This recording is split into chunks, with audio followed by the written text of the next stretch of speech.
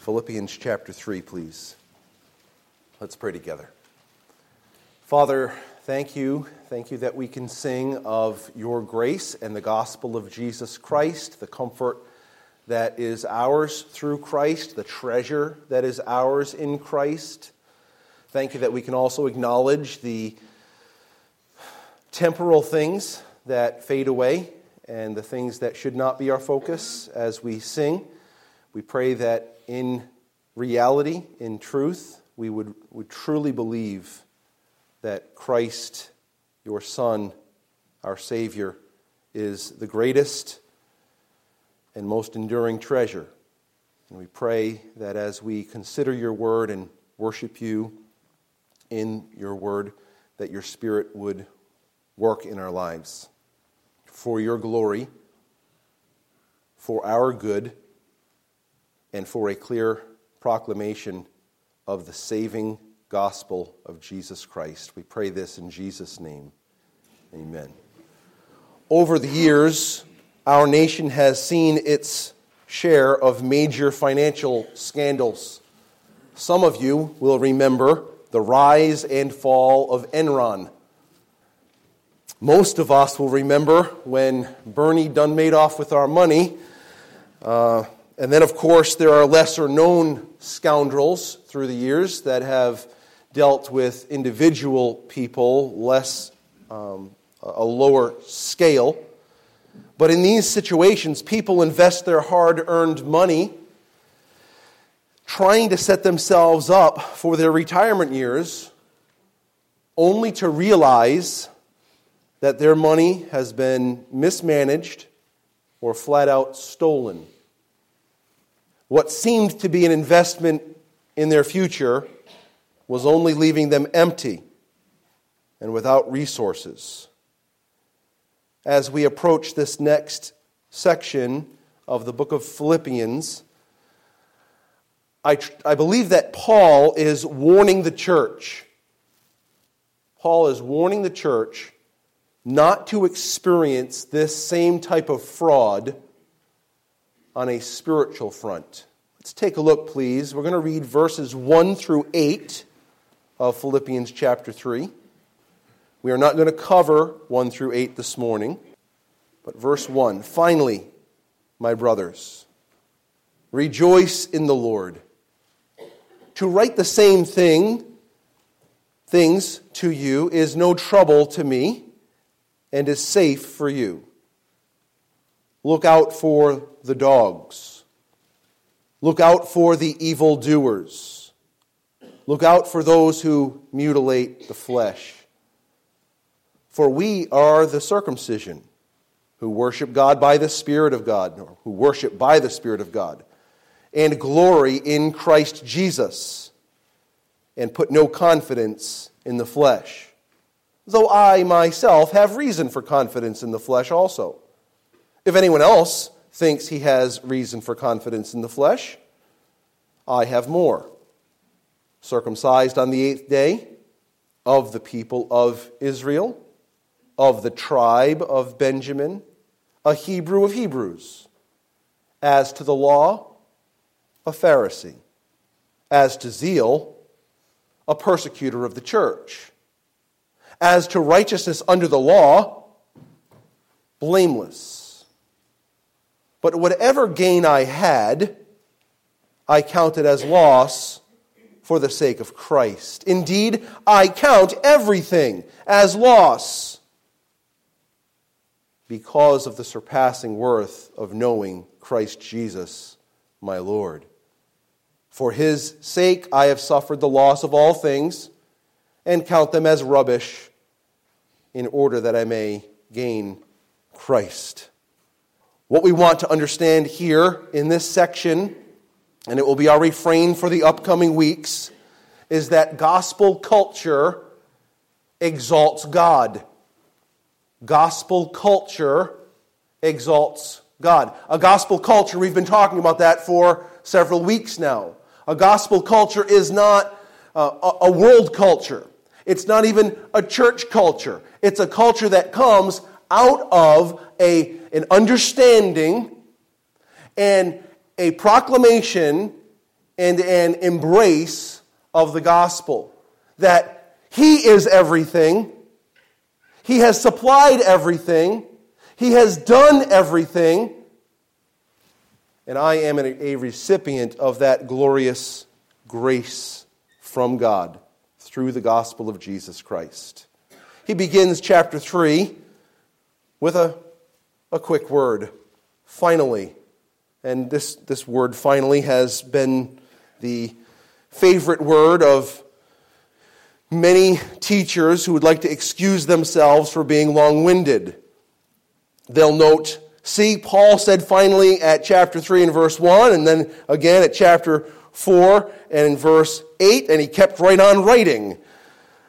There's no definitive reason that we have or determination as to why Paul says finally here and then goes on for another 40% of the book. And it certainly wasn't to give me or anyone else an excuse to keep on going after we say we're concluding. Perhaps it's just another way that we see the working of God with the fingerprints of man.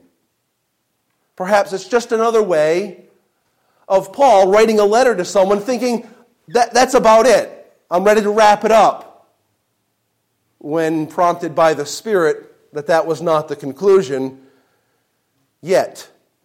And so we recognize the possibilities of God just leaving that there for us so we can understand that this is not just a human penman running the show, but instead it is a divine letter, and God was not quite done communicating to the Philippian church, nor to us, what He had intended to convey.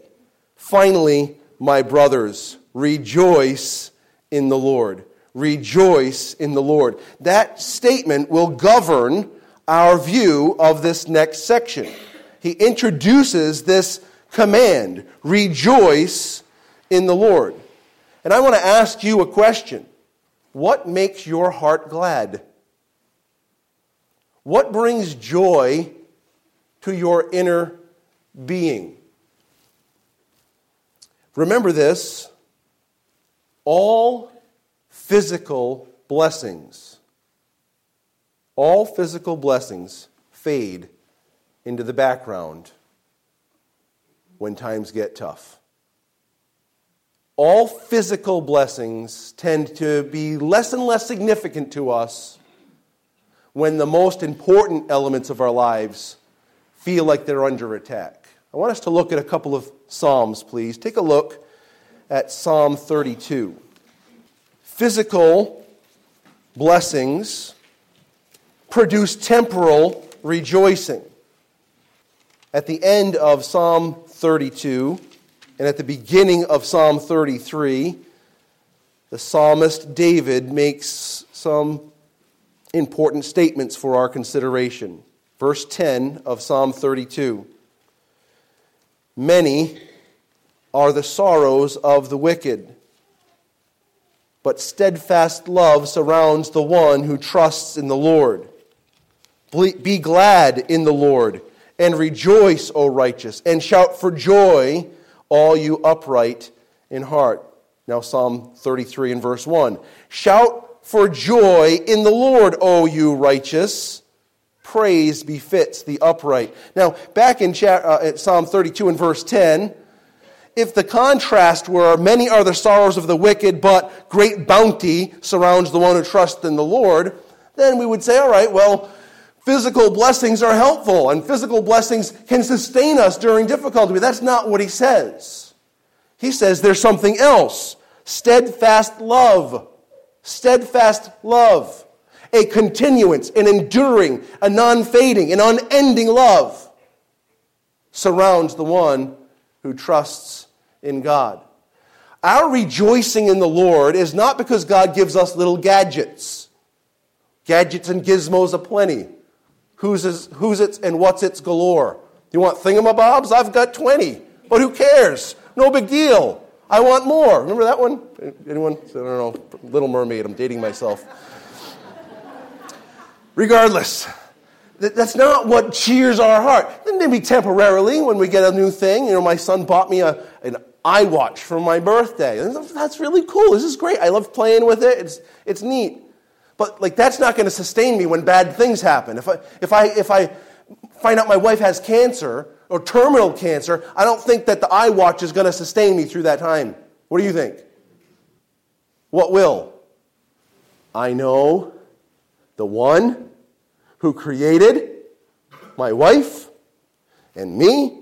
I know the one who sustains my wife and me. I know the one who loves my wife and me. I know the one who has saved my wife and has saved me. I know him. And so in the face of the most difficult times, what do you hold on to? Paul says, rejoice in the Lord, not in your stuff. Look at Psalm 43. I'm going to read the whole psalm, 5 verses. The psalmist writes, praise, vindicate me, O God, and defend my cause against an ungodly people. From the deceitful and unjust man, deliver me. For you are the God in whom I take refuge. Why have you rejected me? Why do I go about mourning because of the oppression of the enemy? Send out your light and your truth. Let them lead me. Let them bring me to your holy hill and to your dwelling.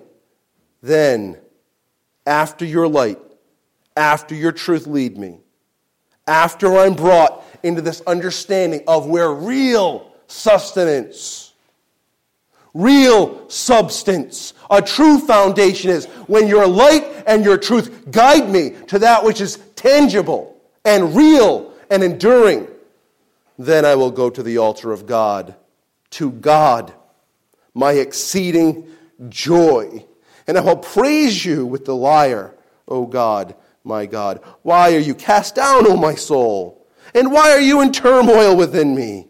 Hope in God, for I shall again praise him, my salvation and my God. He's pointing a desperate situation, isn't he? He's painting this desperate picture of how difficult his surroundings were. There were people rising up against him, and he felt, because of this oppression, he felt, even in his prayers, God, where are you right now? Why aren't you sustaining me? Why aren't you answering me? Why are you taking this out of the way? But before God ever does take the situation out of the way, the truth of the Lord, the word of the Lord, carried the psalmist to the reality that I don't need a problem-free life to trust God. In fact, if I have a problem-free life, how do I even know whether I do trust God? The truth leads us to a foundation that is solid and a place where we can rejoice when everything feels against us.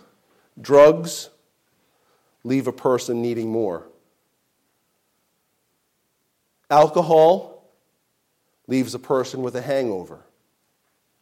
Babies grow up and move on. Vacations end. People die. Money runs out. Vehicles rust. What is going to sustain you when all of your tricks to try to satisfy your heart run dry? What will sustain you then? Paul says, rejoice in the Lord. Do you know that God is immutable? You know what that word means? Unchanging. Do you know that God is eternal? No beginning and no end. God is infinite. There is no exhausting who he is. And there is no forgetting what he has done. You and I need a source of rejoicing that is not temporal but that lasts in the midst of the most dire times. And Paul is pointing us there. Head back, please. Head back to Philippians chapter 3. Only one thing endures. Are you one of God's children? Has He redeemed you for Himself? If He has, this can never be taken away from you. This is an unchanging blessing. No matter how bad things get on earth, if you belong to God, you can rejoice in Him. Paul doesn't leave us in the dust regarding ways toward this rejoicing. He starts to paint a picture for us, or to instruct us on ways toward this kind of a sustaining joy in the Lord. He tells us, beginning in verse 1, take a look please. Finally, my brothers, rejoice in the Lord. To write the same things to you is no trouble to me, and is safe for you. Safe to do what? To keep pointing you in the right direction. I'm writing something to you. It's not a problem. And it's safe. It's a surety. It's something that's confirming for you. What is he writing? He's writing the truths of the Word. And so what we want to notice in the next period of time are 3 aids to rejoicing in the Lord. 3 aids, helpers to rejoicing in the Lord. The first aid for rejoicing in the Lord is repetition of truth. Repetition of truth. You've heard it said, I would assume, that repetition is maybe you haven't heard it, mother of learning. Repetition is the mother of learning. I don't know what the father is, probably the one that whacked you. But repetition is the mother of learning. So Paul is willing to reiterate truth, and so also is the Apostle Peter. I want you to take a look, please, at 2 Peter chapter 1. Beginning in verse 5, Peter writes, verse 5, for this very reason, make every effort to supplement your faith with virtue, and virtue with knowledge, and knowledge with self-control, and self-control with steadfastness, and steadfastness with godliness, and godliness with brotherly affection, and brotherly affection with love. For if these qualities are yours, or are springing forth from you, you can translate it that way as well, and are increasing, they keep you from being ineffective or unfruitful in the knowledge of our Lord Jesus Christ. For whoever lacks these qualities is so nearsighted that he is blind, having forgotten that he was cleansed from his former sins. Therefore, brothers, be all the more diligent to confirm your calling and election. For if you practice these qualities, you will never fail. For in this way there will be richly provided for you an entrance into the eternal kingdom of our Lord and Savior Jesus Christ. Therefore, I intend always to remind you of these qualities, though you know them, and are established in the truth that you have. I think it is right, as long as I am in this body, to stir you up by way of what? Reminder. Since I know that the putting off of my body will be soon, as our Lord Jesus Christ made clear to me. And I will make every effort so that after my departure, you may be able at any time to recall these things. And so he's talking to them about the very foundational things of life. You see, these qualities that are listed from verses 5 through 7, they don't save you. Those qualities are not something whereby if you will just work on each of these qualities and master them, God will save you. He's already spoken in the first few verses about the gracious endowment that is ours through Christ. So he's already invested these things in you. These are manifestations, each of these qualities, manifestations of God's working in you. And he says, when these things are manifest, whether it be love, brotherly kindness, affection, whatever the particular virtue, when these things are demonstrated in your life, they confirm that God has called you, saved you, and they guarantee you the demonstration of God's work in you. Guarantees. Not because you're doing something to earn it, but because you're displaying this, a guarantee that you'll have a rich and glorious and abundant entrance into heaven. He's talking about the gospel here. You can't get to heaven outside of the gospel, right? Can you love your way to heaven? Can you virtue your way to heaven? No! However, the gospel that Jesus died on the cross because I'm a sinner, and he bore the weight, the condemnation, the guilt, and the judgment for my sin on that cross, that God was satisfied with his death in my place. By raising him from the dead, God confirmed that Jesus' death was sufficient as a payment for my sin. The gospel is the only thing that guarantees my entrance into heaven. But here, a manifestation of God's working through us that as a result of the gospel guarantees my entrance into heaven. And Peter says, this is of such importance that I don't mind reminding you. Listen, you can call me a broken record all you want. I'm going to keep on telling you because you and I forget the most important things. Don't deceive yourself, my friend. I care for you. I care for you. Here's the natural way. We come broken to our Savior because we recognize we're sinful. We come broken, and we recognize that Jesus, in his death, burial, and resurrection, was enough to save us. And we cling to him. And we praise God for the salvation he's given to us. And we would be glad to tell everyone, I'm only saved by grace. Here's what happens. We read the Bible. Good, we ought to. And we see all these things about God that God tells us about the Christian life and how it should look. And we say, I need to do that. And we should say that.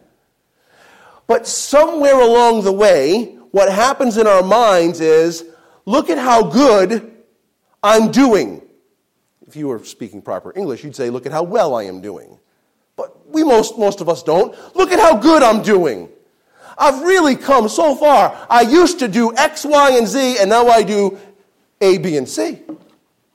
Aren't I something? No, you wouldn't quite say it that way. But you start to look around at the blessings in your life. You think, oh, look at God gave me this job. He gave me this spouse. He gave me these children. He's taking care of my needs. And you think, I must be doing something right. And I want to tell you, that is horrible theology. The other side of the coin is, oh, I lost my job. I have all these physical problems. I must be doing something wrong. God, what am I doing wrong? Won't you show me what I'm doing wrong so I don't have to deal with this anymore? That also is horrible theology. It is not to say that we ought not strive toward what is written in the Scriptures. Why would we bother reading it if that were not our end goal, to see these things come to pass in our lives? The problem is we skip the most important step. God, I see what you want here, and I look in the mirror, and I see my daily life, and I think, boy, what a failure you are. God, do this in me. Do this. I don't want to have my way. I don't want to be me. Me rots.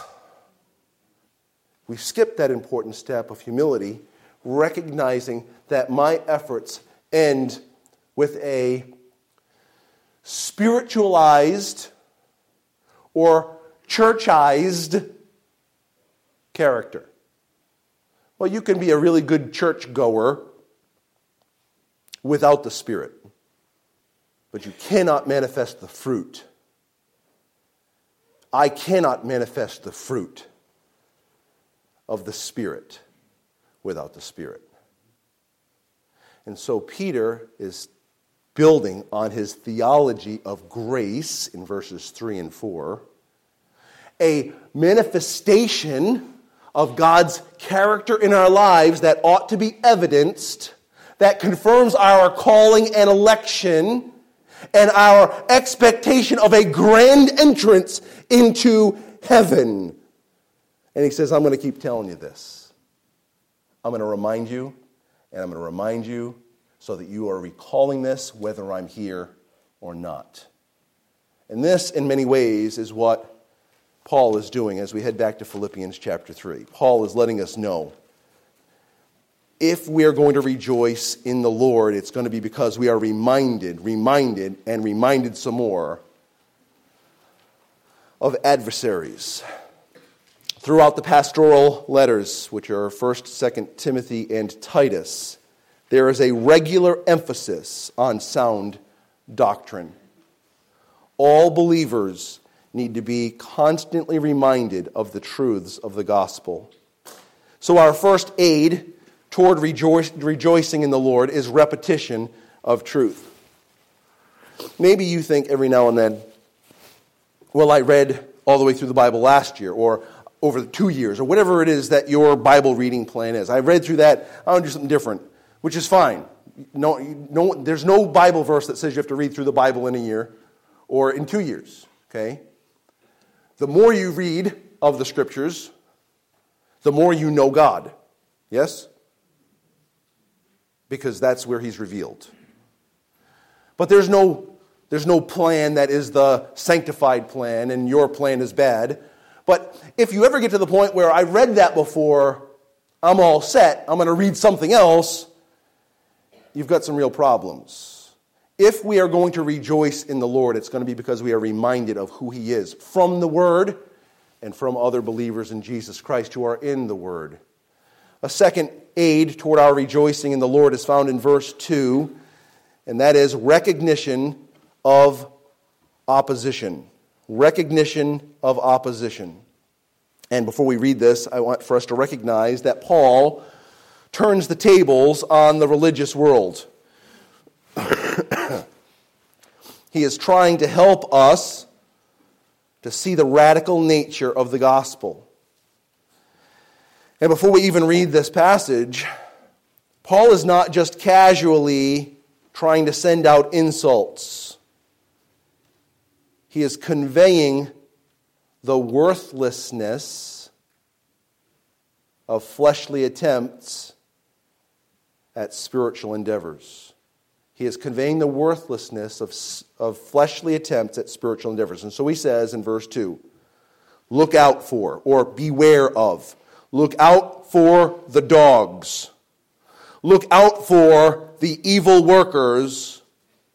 Look out for those who mutilate the flesh. He has done some really great work to help us to see a night and day contrast between life in the Spirit and life according to religion. And what's very interesting, the religious people look and say, the dogs, the evildoers, and those who need to be mutilated, circumcised.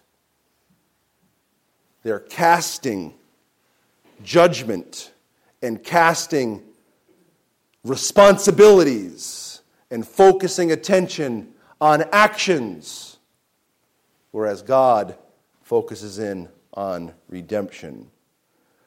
Look out for the dogs. Now, we're not talking about the cute little house pets that you have. A little cute thing sits on your lap and licks your face. How can you let some dog lick your face? Something is not right. Please, don't let your dog lick your plates either, and then use them to serve to other people on those plates. It's not right. You should never do this. Don't think of those cute little pets, the lap dogs. Think more along the lines of coyotes. Isn't it so cute? Come on over. Is that how you deal with the coyotes? Probably not. We're talking about scavenger dogs. They're filthy and disgusting, and people don't like them. Beyond that, think about how the Jews looked at Gentiles. What did they call them? Dogs. Listen to this interaction between the Lord Jesus and the Syrophoenician woman. It's on the screen. In Mark 7:26 and 27, now the woman was a Gentile, a Syrophoenician by birth, and she begged him to cast the demon out of her daughter. And he said to her, let the children be fed first, for it is not right to take the children's bread and throw it to the dogs. Now, if we ended right here, we would say, boy, that kind of wasn't very nice. Jesus was teaching something, because what ends up happening is he ends up casting the demon out of the Syrophoenician woman's daughter as a way to tell the Gentiles, I'm here to minister to you and to give the good news of the gospel to you, and to show the Jews the gospel was for you, and you've rejected it. The gospel is for the world, which is why the Bible talks about those who disobey the gospel. The gospel is a cry that goes out to you today, that Jesus died to pay for sin, and that his payment for sin is a sufficient payment. It's one that has an eternal consequence, and that his righteousness can be placed on your account if you trust Christ alone as your Savior. Your sin can be removed forever. His righteousness attributed to you forever. The gospel goes forth. There is a call from the gospel today to you. The Lord Jesus, in dealing with her, lets her know, hey, listen, you are unclean. You are unfit in accordance with the Judaistic system. So Paul now is saying that mingling the ceremonies, religion, mingling the ceremonial laws of the Old Testament into the life of the church after the cross is to make oneself unclean, unfit, a dog. Beware of those who tell you you can gain God's approval by doing X. Beware of those who tell you you can gain favor with God or a place in heaven if you will just do such and such. God says they're trying to get you from being a dog into a situation of cleanliness before the Lord, but actually they're the dogs that are on the outside looking in. So it's not just an insult. He's really cutting them to the quick. He moves on from that, and he says, look out for the evildoers.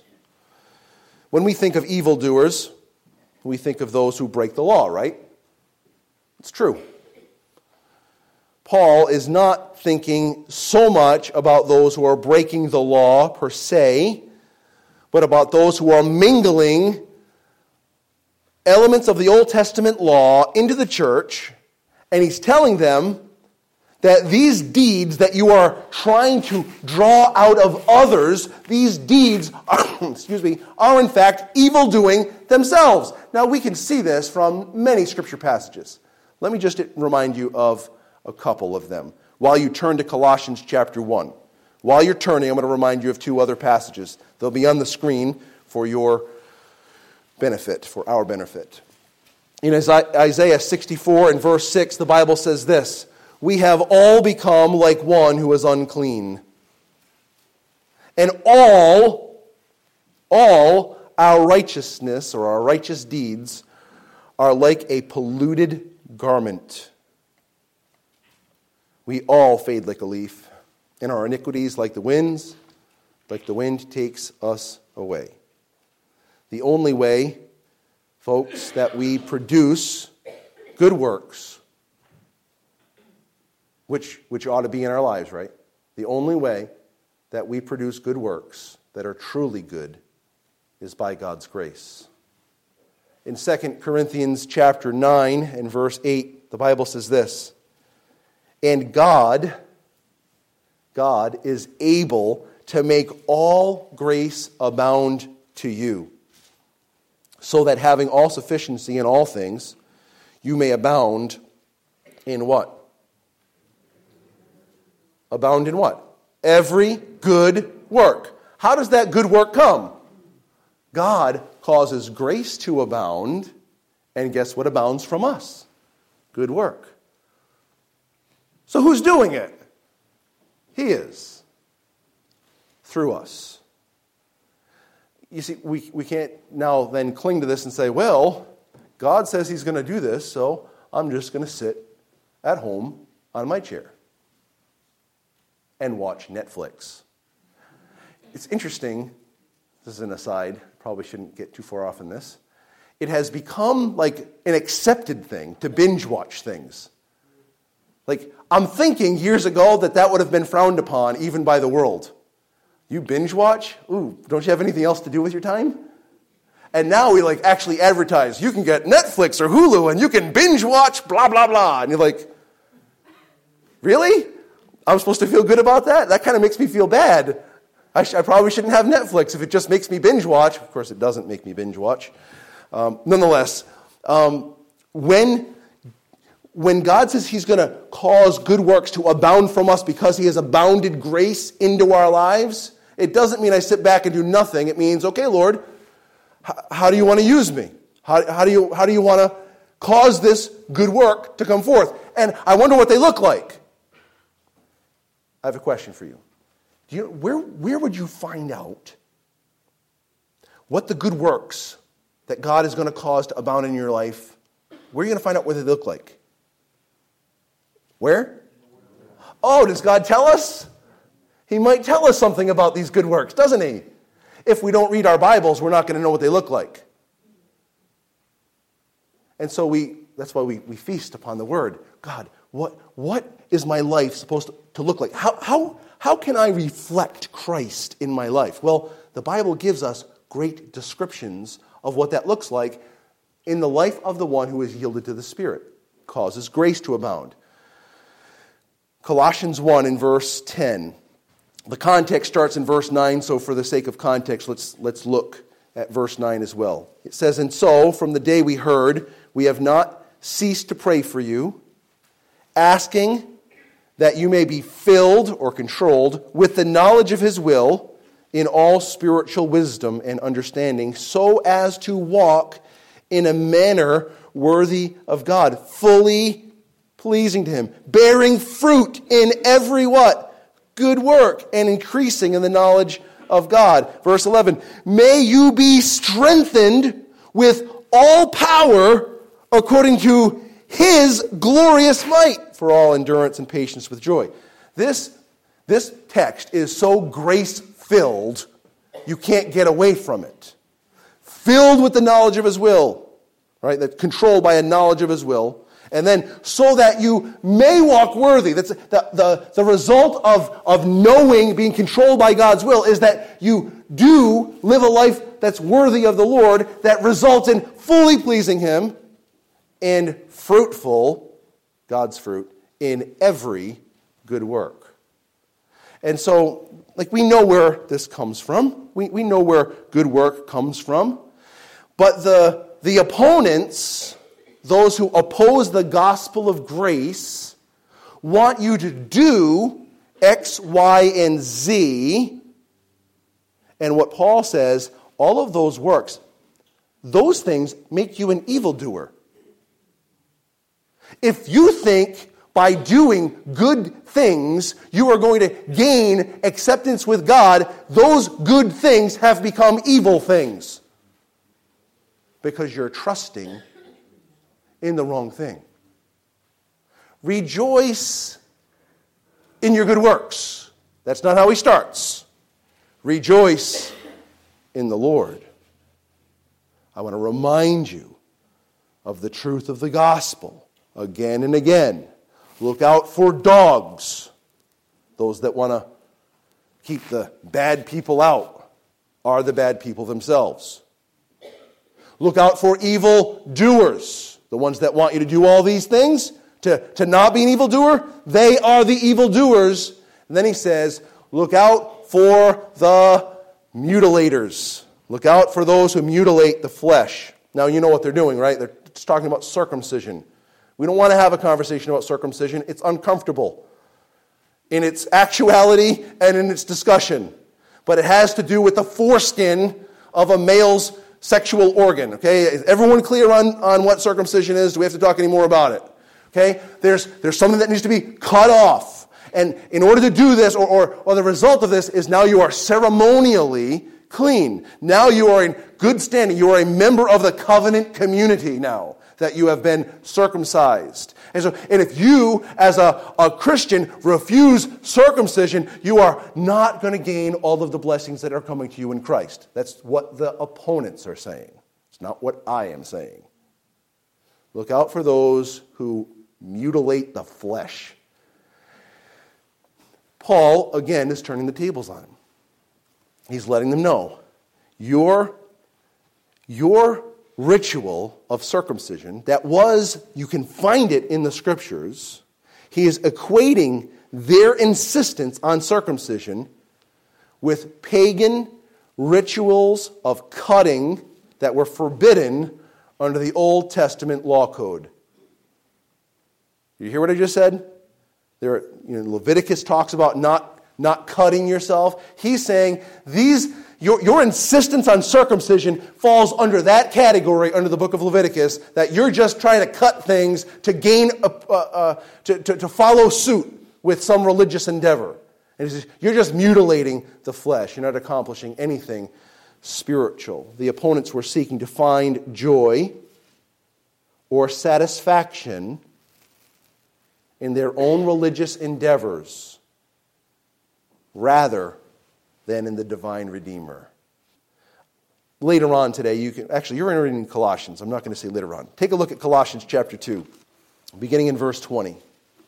He writes, if with Christ you died to the elemental spirits of the world, those that are proposing these kinds of traditional things, why, as if you were still alive in the world, do you submit to regulations? Do not handle, do not taste, do not touch, referring to things that all perish as they are used, according to human precepts and teachings. Listen carefully to what he says in verse 23.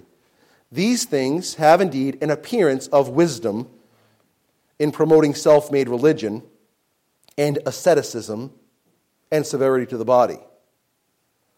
But they are of no value in stopping the indulgence of the flesh. In other words, they don't produce a spiritual end. You could have the most stringent list of convictions. You know what convictions are? Oh, I was reading, and God convicted me of this, and God convicted me of that. There's nothing wrong with that. But you can have the most lengthy list of convictions and seek to live out every one of those convictions that you have attained and still be just as rotten as when that whole list started. You know what happens to us? See, life in the Spirit, life lived under the surrender of our will to God the Spirit, helps us to see our littleness, God's greatness, and then it results in fruit. When we live our lives in accordance to some standard that we have attained and thought was good, what happens is we just swap sins. I don't go to that movie anymore, and I won't go to one of those bad rock concerts anymore, and I won't go into one of those clubs anymore or one of those pubs anymore. There's nothing wrong with any of those decisions. But if that is the substance of your walk with God, what's going to happen is you're just substituting the club for pride, the club for envy, the club for jealousy, the club for prominence. What difference does it make if you swap one sin for another? Well, there might be some ramifications to one over the other, right? But I'm talking about on a spiritual front. There's not much difference. These lists do nothing to stop the indulgence of the flesh. So Paul says, you're just a mutilator of the flesh. You're not accomplishing spiritual work. Head back, please, to Philippians. We'll take just another couple of minutes here to consider this. It's an important contrast that he brings to the table in verse 3. So we've looked at two helpers, aids, to rejoicing in the Lord. One is the reiteration or repetition of truth. The second was the recognition of opposition, those that are trying to get us to do what they think are spiritual with fleshly means, and the result of that is only flesh. And now, it frees up on you again. Time to get a new computer. The third aid is a realization of our identity.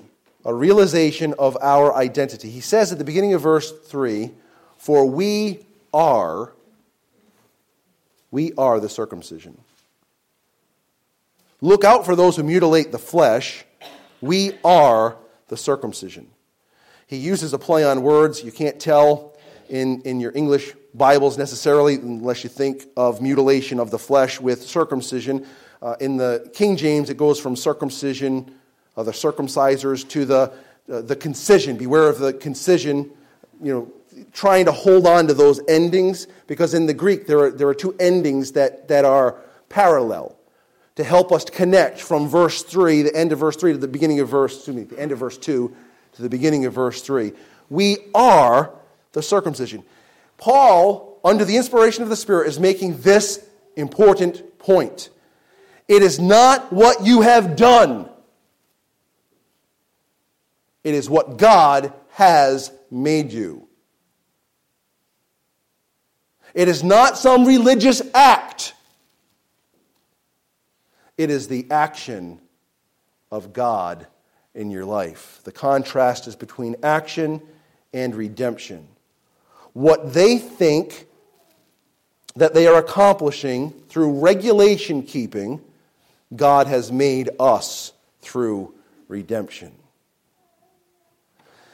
3 times in the Old Testament, probably more, but 3 that I'm going to give you references to. Deuteronomy 10:16, Deuteronomy 30:6, and Jeremiah 4:4 are places that the Old Testament speaks about circumcision of the heart. So in other words, now we're not talking about the fleshly appendage. Now we're talking about circumcised in truth. In Romans chapter 2, Paul writes of circumcision being a matter of the heart. And in Colossians chapter 2, Paul equates circumcision with redemption or salvation. So what happens spiritually to the person who embraces Jesus Christ as their Savior? Not in the specific order, but here's what happens spiritually to the person who embraces Jesus Christ as their Savior. Ready? Their sins are forgiven. They're made alive spiritually. They receive the Holy Spirit. They're placed into the body of Christ. And very closely related to that, they are united together with Christ. I have to ask you a question because it's very important. Look at the screen. Can you do any of that? Can you make any of that come to pass? You have no shot, correct? This is Paul's point. They mutilate the flesh. We are the circumcision. God does this to us. He makes us alive. He forgives our sin. He gives us His Spirit. He has united us with Christ. So Christ's circumcision, Christ's obedience, Christ's life is my life because God has united me together with Him. This is supernatural. I can't do it, and I can't take credit for it. It's a work completely of God. God has made us something that we were not. And God has made us something that we could not make ourselves. He then gives 3 character traits. We're not going to look at all of them, just a glimmer. 3 characteristics of those who are united together with Christ. Verse 3, this is what they look like. They worship by the Spirit of God. Secondly, they glory in Christ Jesus. Thirdly, they put no confidence in the flesh. See, worshiping God cannot be defined by one particular activity, and it is not confined to any particular place. Worship is done at all times and in all places. The question is, who or what am I worshiping? The Holy Spirit causes believers to proclaim Jesus is Lord. The Holy Spirit bears witness in my spirit and in the spirit of every believer that we are the sons of God. The Spirit of God cries out in us and through us, Abba, Father. There's this intimate, tender, unending relationship with God. And I know it. I know it because God's Spirit bears witness with my spirit. We worship by the Spirit of God. I have to ask you, has your heart been strangely warmed?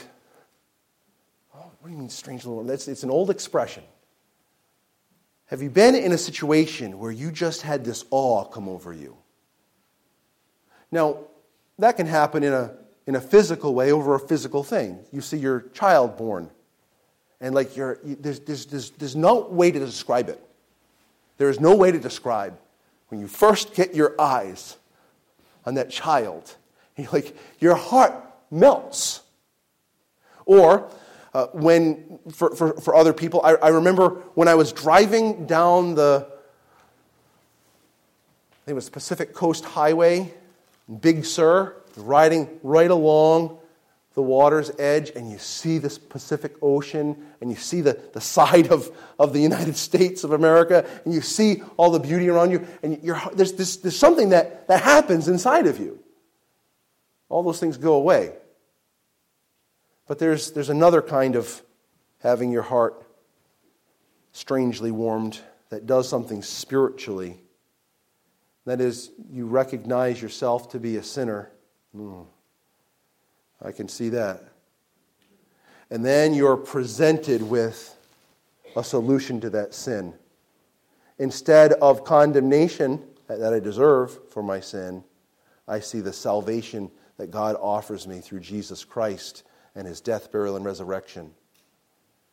And there's something that takes place inside of you that you're drawn to it, and you respond. What do you respond with? Repentance of who I am.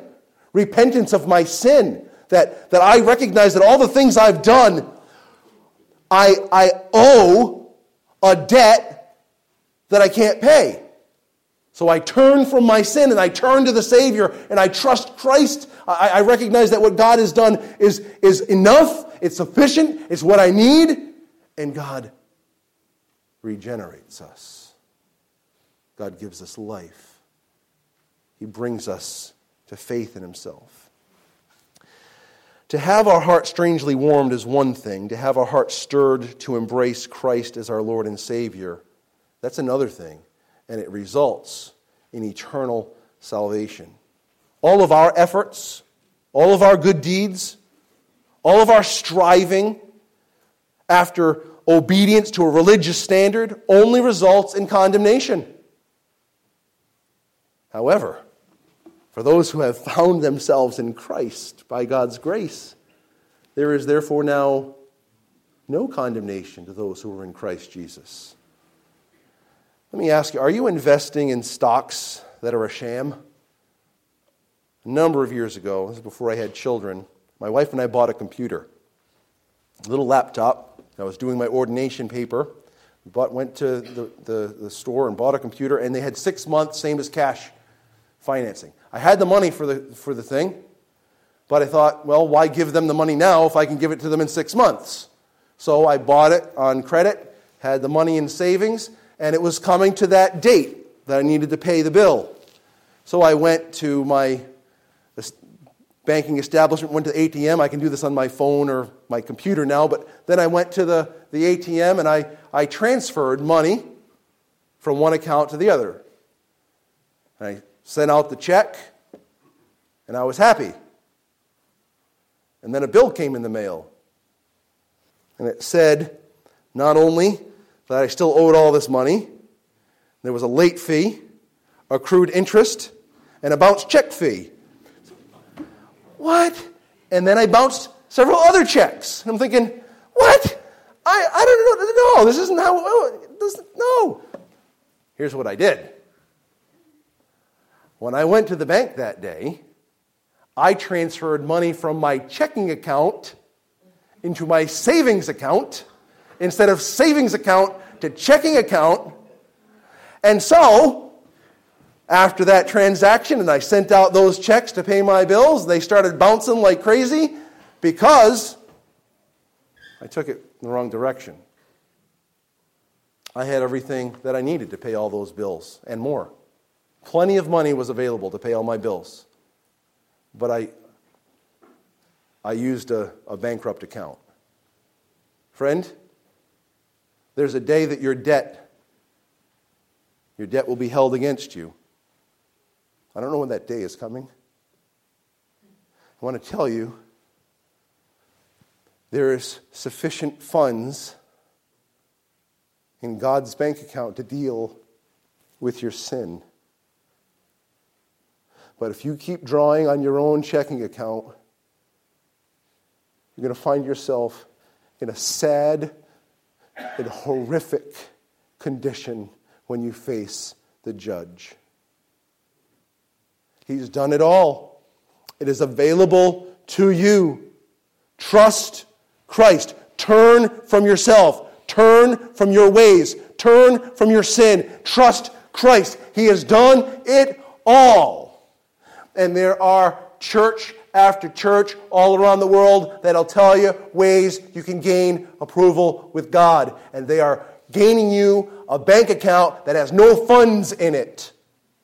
The only one that has anything that will survive this world and make it to the judgment seat of Christ are the funds that God offers through Jesus Christ. Has your debt been paid? We are the circumcision. We are united to Christ. We are the true Christians, not because we have done X, Y, and Z deeds, but because God has made us alive through Jesus Christ. And that can be true of you. Trust Christ today. Let's pray. Father, never let us feel comfortable about our own ways. Never let us feel comfortable about our own credit, our own works. Help us to yield ourselves to you, to recognize that any good work that is done will only be done through your power. Never let us be like the evil workers who think they can gain your approval with good work. Help us, Father, to rejoice in you, to worship through your Spirit, and to rejoice in Christ Jesus, and to never put any confidence in our flesh. Do this, we pray, in Jesus' name. Amen.